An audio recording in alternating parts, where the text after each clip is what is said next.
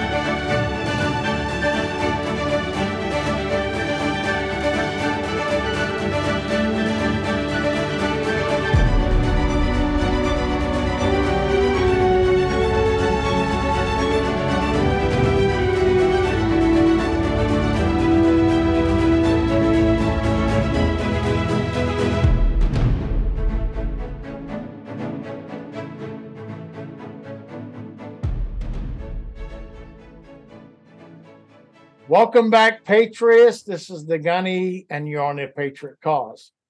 I have a absolutely wonderful guest today. The reason behind that is because he's a Marine, like us. And anytime a Marine accomplishes stuff and does something to change the world, here they are. And Dan is doing that. And we're going to get deeper into understanding what he's talking about.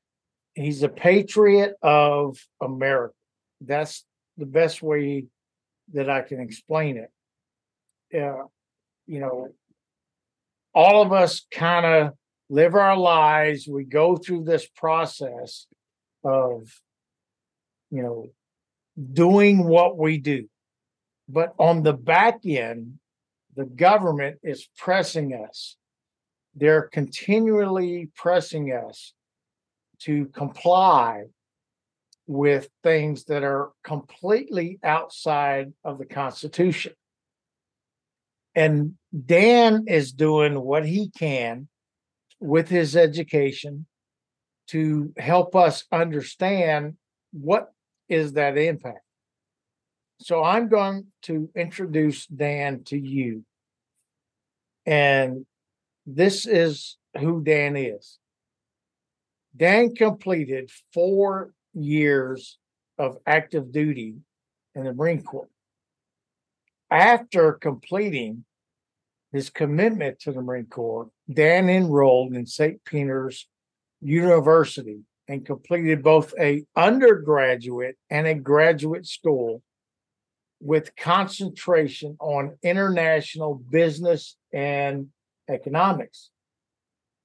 So we're talking about, like myself, an individual that grew up, didn't go into college at first, joined the Marine Corps, got those leadership values within his heart. And when he came out, he's using those leadership values that the Marine Corps presented to him to progress his life. So Dan has wore many hats and has a diverse background, but not focusing his business on advanced tax planning techniques and strategy, with his core value being, it's your moral and patriotic duty to pay as little taxes as possible. Now, I'm going to tell you from a normal, everyday citizen, you're saying it's my duty not to pay taxes or little taxes. So we're going to talk about how do we do that? What is this conceptual idea that you have to help us, especially in this economy, to not pay these taxes? Welcome again, Dan, to the show. I appreciate you having me. All right. So, what did you do in the Marine Corps? Let's start there. Yeah, well, I enlisted shortly after high school. I graduated from high school by the skin of my teeth, and I was working at a bar and changing oil on cars during the day, working at a bar at night. Not really doing much with my life. And then I had a good buddy of mine that joined the Marine Corps, and this was a guy that was, not in the best shape, not someone that you would kind of look up to. And he came back from when he came back from boot camp, he was kind of someone that people admired. And I always had this inkling that I wanted to do something bigger than myself. So he was an inspiration to me, and I was tired of not doing anything. Not that. Working at a bar, or as a mechanic is something that that I would look down on, but just wasn't happy with what I was doing. So I joined the Corps, and that was in 2006. I joined as a infantry, just standard 03 contract, and then I became a machine gunner, and did spend my whole time with 2-6, 2nd Battalion, 6th Marine Regiment, the Ready Battalion. Did a deployment to Iraq in 2007 to Fallujah.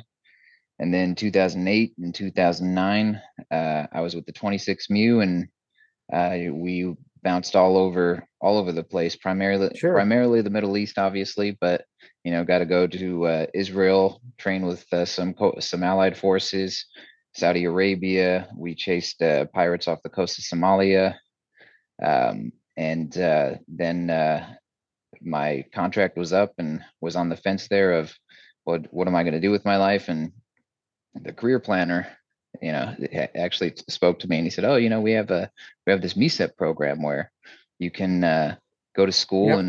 Yep. And we're going to pay for your school, and then you come back and you can become an officer. And I was like, oh, that sounds pretty interesting. And then the more I thought about it, then I asked him, I said, well, don't I get to go to school for free anyways? Like, don't I have the GI Bill? And he was like, well, yeah. And decided to go that route, and got out, and then started my own business, and decided that wasn't the route for me, that I don't want to work for the government anymore, as much as I love the Corps. And I've been doing that ever since. Yeah. How about not working for the government? I was a chief information officer for the VA hospital in Fayetteville, Arkansas. And after 14 months, I walked off the job. Yeah. No pension, nothing. This was 2014. This is how bad it got. And I'm with you. I understand that. So let's talk about your business. What do you do in your business? So we work primarily with, I'd say probably about 80% of the work that we do is with other businesses. We work with businesses that generally are doing 10 million or more in revenue, or have 50 or more employees. And we work in a variety of aspects. We do a lot with payroll taxes, help employees recapture some of the money they're sending to the IRS so that they can apply that towards better benefits for them and their family. That helps the business also, because the businesses tends to be matching a lot of these taxes. We do a lot in captive insurance. Captive insurance is where we'll look at how much is a company paying in insurance premiums, how much are they paying in claims. So for example, we had a client that was spending over $1 million in insurance premiums. We looked at their claims for the past 5 years, and they had $300,000 in claims. And we said, well, it makes a lot of sense for us to actually just help you create your own insurance company, and then you self-insure. Because in insurance, generally, it's like it's like playing against the house, right? The house always wins. So we're able to help them set it up so that they're the house now. And then on the individual side, we do a lot in capital gains taxes. So we do a lot of capital gains mitigation and elimination. We'll look at certain strategies where we can eliminate up to 99% of capital gains tax. And these are some of the same strategies that you hear, I forget who the former CEO of Twitter was. It's now X, but he put this, you know, this whole whatever article or, was advertising how he was giving so much to charity, this, that, and the other thing. And I said, well, yeah, I mean, technically he will be at some point, but the reality is what he was doing was he had eliminated all the capital gains tax on his stock in that company, on top of giving himself some other tax breaks. And yeah, eventually the charity's going to see some sort of benefit from it, but he left out the tens of millions, if not hundreds of millions in capital gains tax that he eliminated, right? Because nobody wants to say that. And we take some of those strategies that people assume are just strictly for the uber wealthy, and they're not. These strategies can be used by the smaller guy, the little guy out there. It's just you got to find a person that's willing to do it for you, and that's Right. and that's what we do. I mean, that doesn't mean that we don't work with people who you would call are uber wealthy, but we work with people who are uber wealthy. We work with business owners, and we work with people that, a lot of younger people in the crypto space, and a lot of businesses that are really being hammered down through their insurance premiums, and whether it's healthcare, liability, and also being hammered down on by the government, right? So our entire tax system, especially that W-2 system, was actually designed, and the Milton Friedman, who some people have called the father of income tax withholding, one of his last interviews, he said that once you put this system in place, it would be too difficult to get rid of because it's too useful to the people in power. And and the system is designed, it's designed to ensure that the government gets the tax dollars that your employees owe. And then when you file your tax return, you're appealing to the government that, oh, I overpaid in taxes. Over 90% of Americans that are W-2'd end up getting a tax return. It's not a gift from Uncle Sam. That's the return of their overpayment in tax. It's an interest-free loan that they gave to the government. But a lot of times it's used in a way that's, oh, this is our way of helping you out. Like, no, you helped the government out. If the IRS owes you money, you don't get that money back with interest. But if you owe the IRS money, you can guarantee that they're charging you interest. No, absolutely. And what my wife and I have done for probably the last 10 or 12 years is we owe money to the government every year.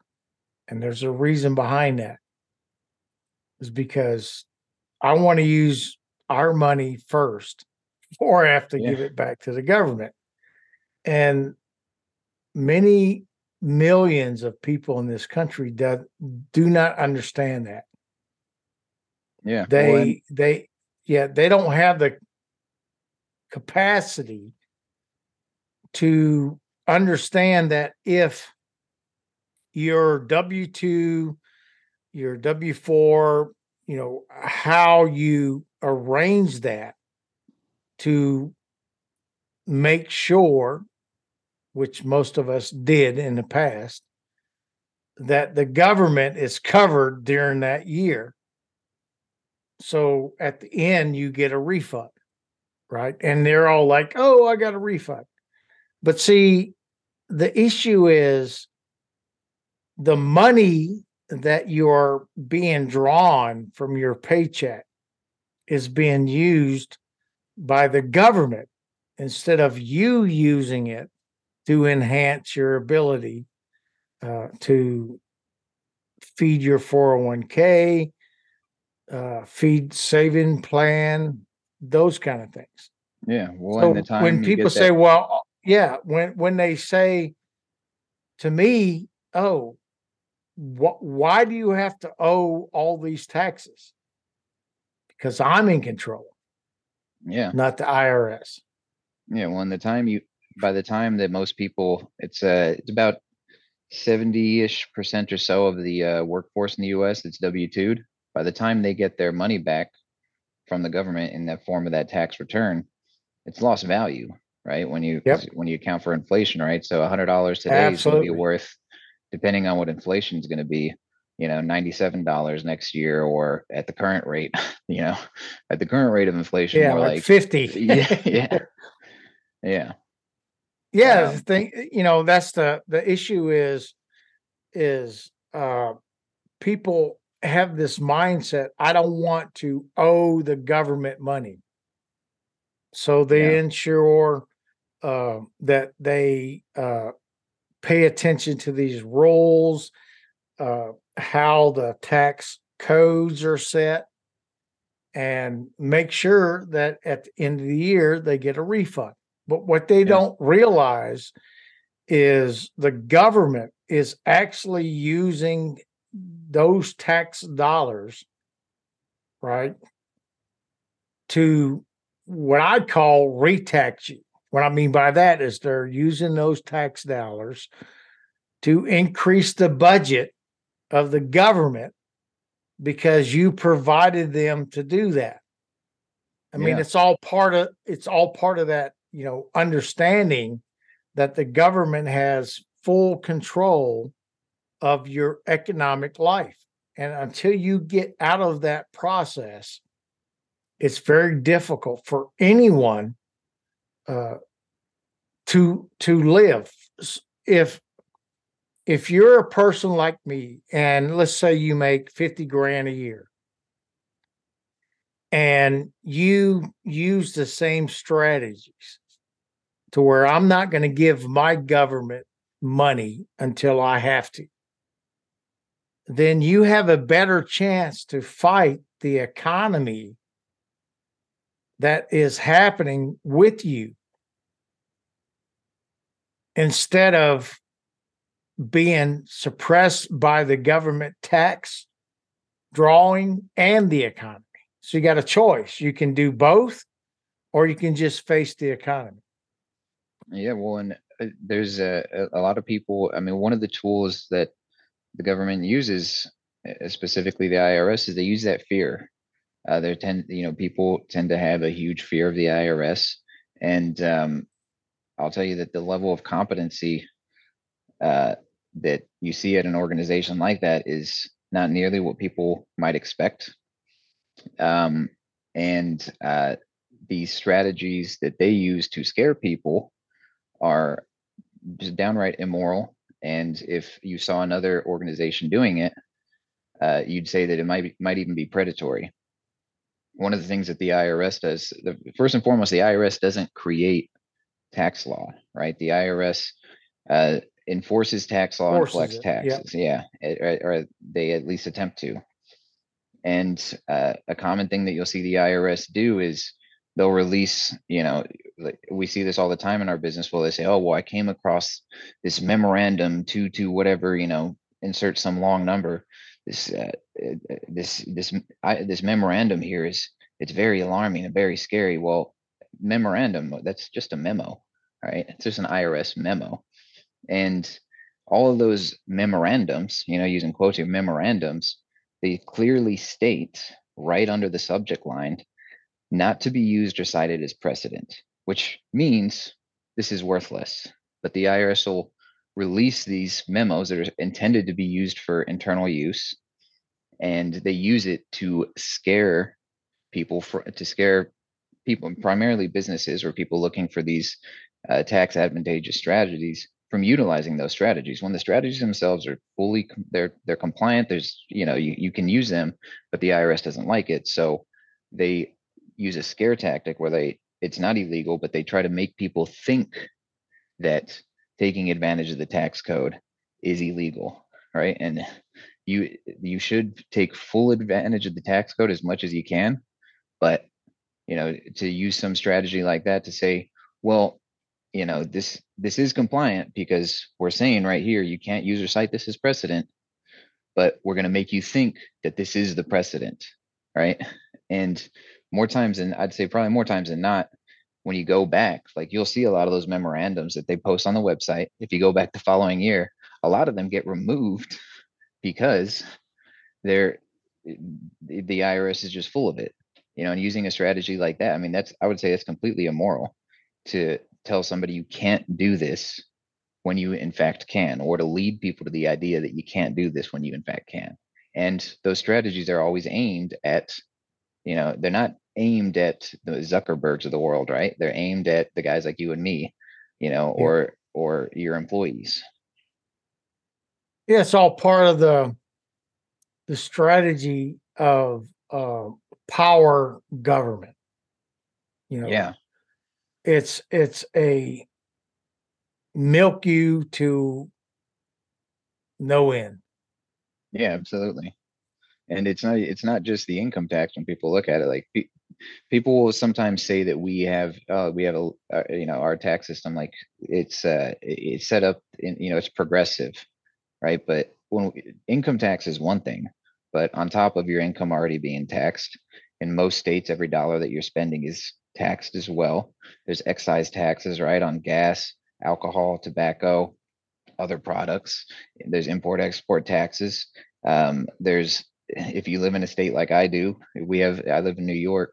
Some of the toll for I believe the Verrazano Bridge is $20.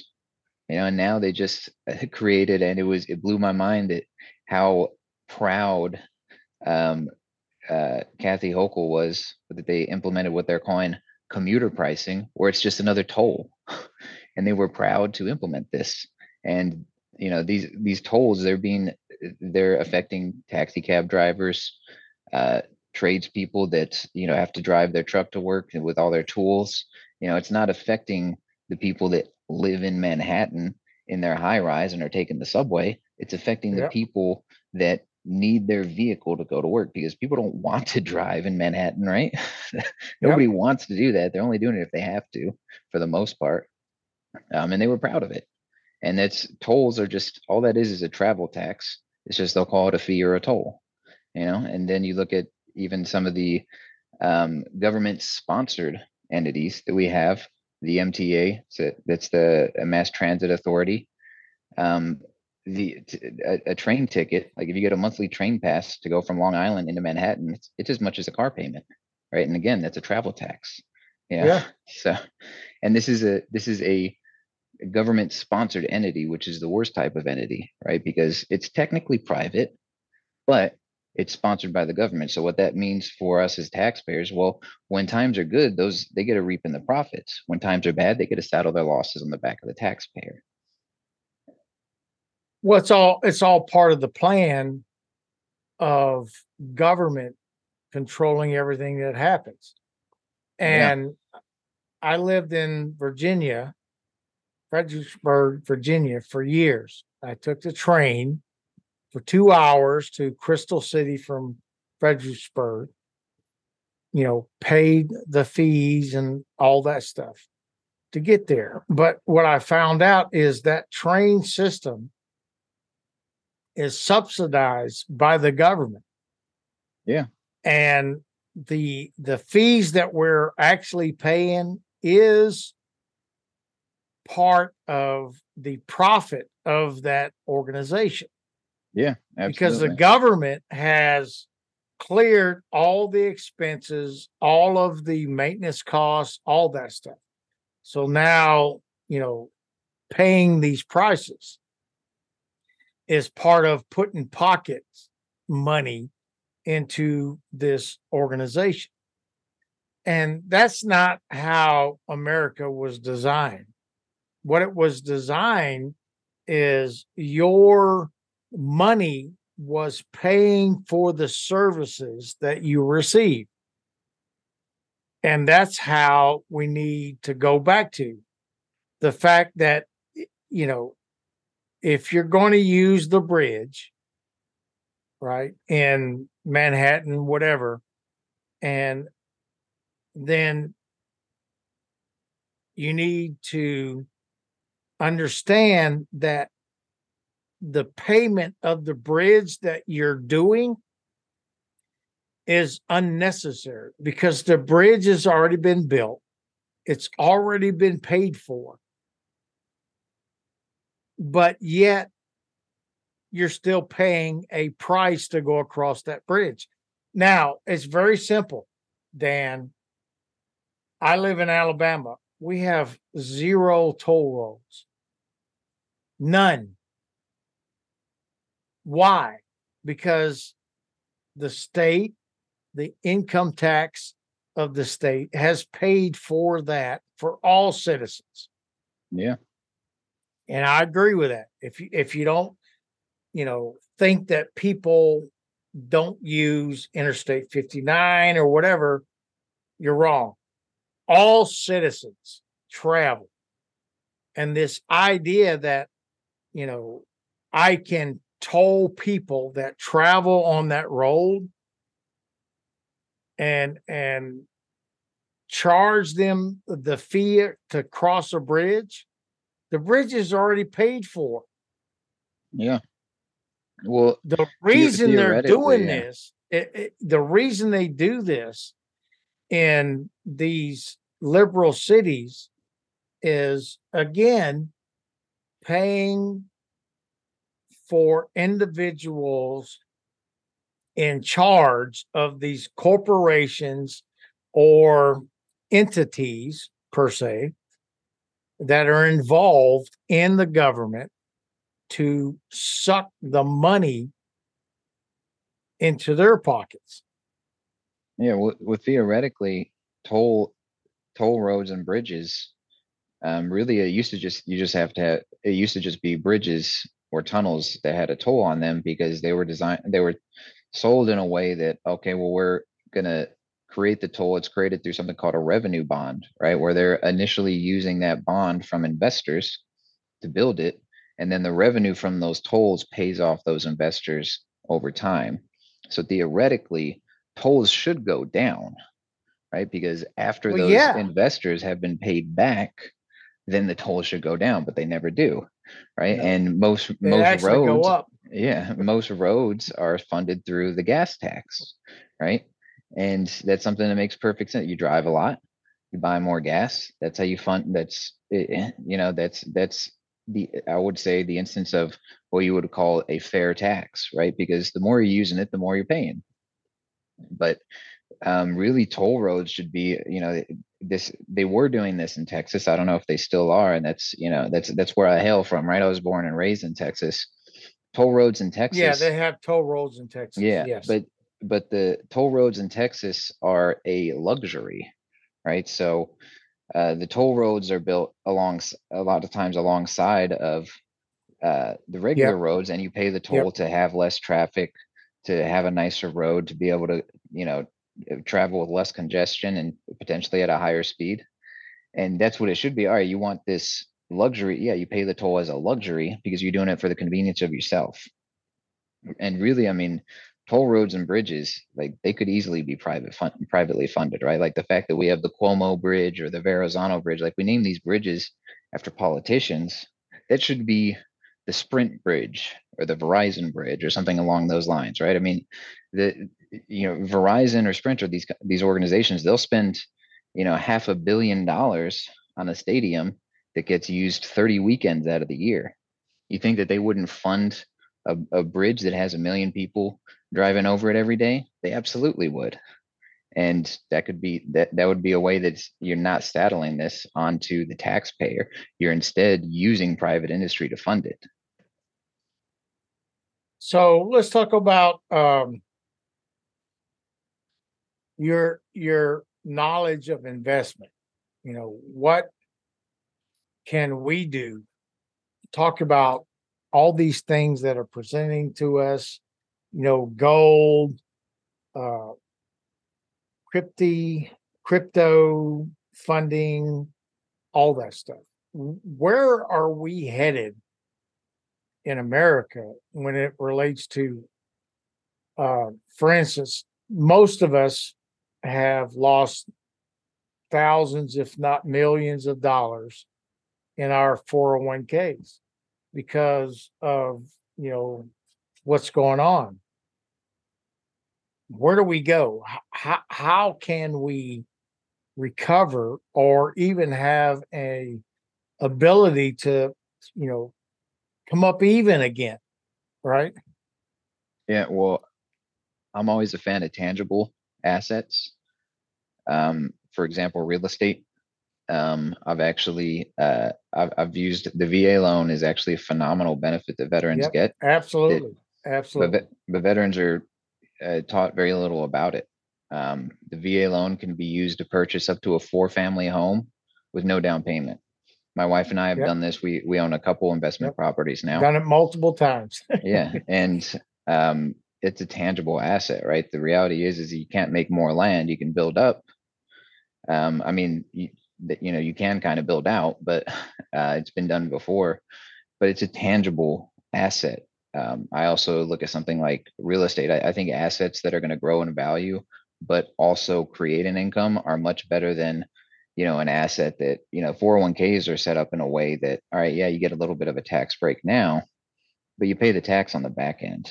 And you're going to pay a lot more in taxes that way than you are with something where you're, paying the tax up front, right? So if you're the average person will put, let's say, $50,000, maybe $100,000 into their 401k, but it grows to half a million, a million plus.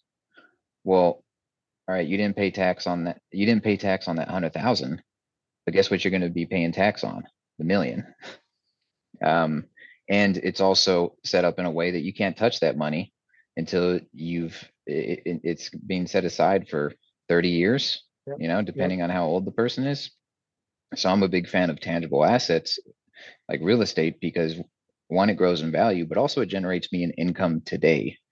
It's also a great buffer for inflation because during inflationary periods, it's good to being a debtor is a good thing. And what I mean by that is, for example, if you own a piece of real estate, let's say you own a rental property and your mortgage on that is $1,000, and I'm using real base numbers here. Let's say your mortgage on that's $1,000 a month, but you're renting it out for $1,500 a month. So you have a $500 profit every month, or $500 of positive cash flow. Well, when inflation goes up, rent's going to go up, So right? there's a So you, property. Yep. yeah, so that rent goes up to 1,600, but now your mortgage is still $1,000 a month.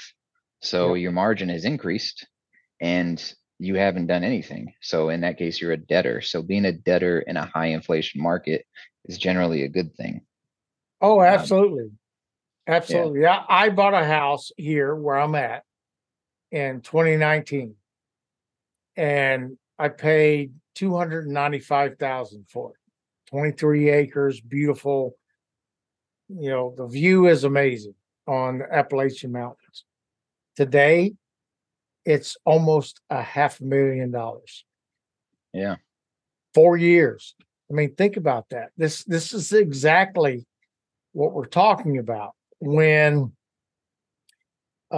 even though my 401k has dropped drastically, it's just because of how that stuff works. And many people think that I talk to, the stock market is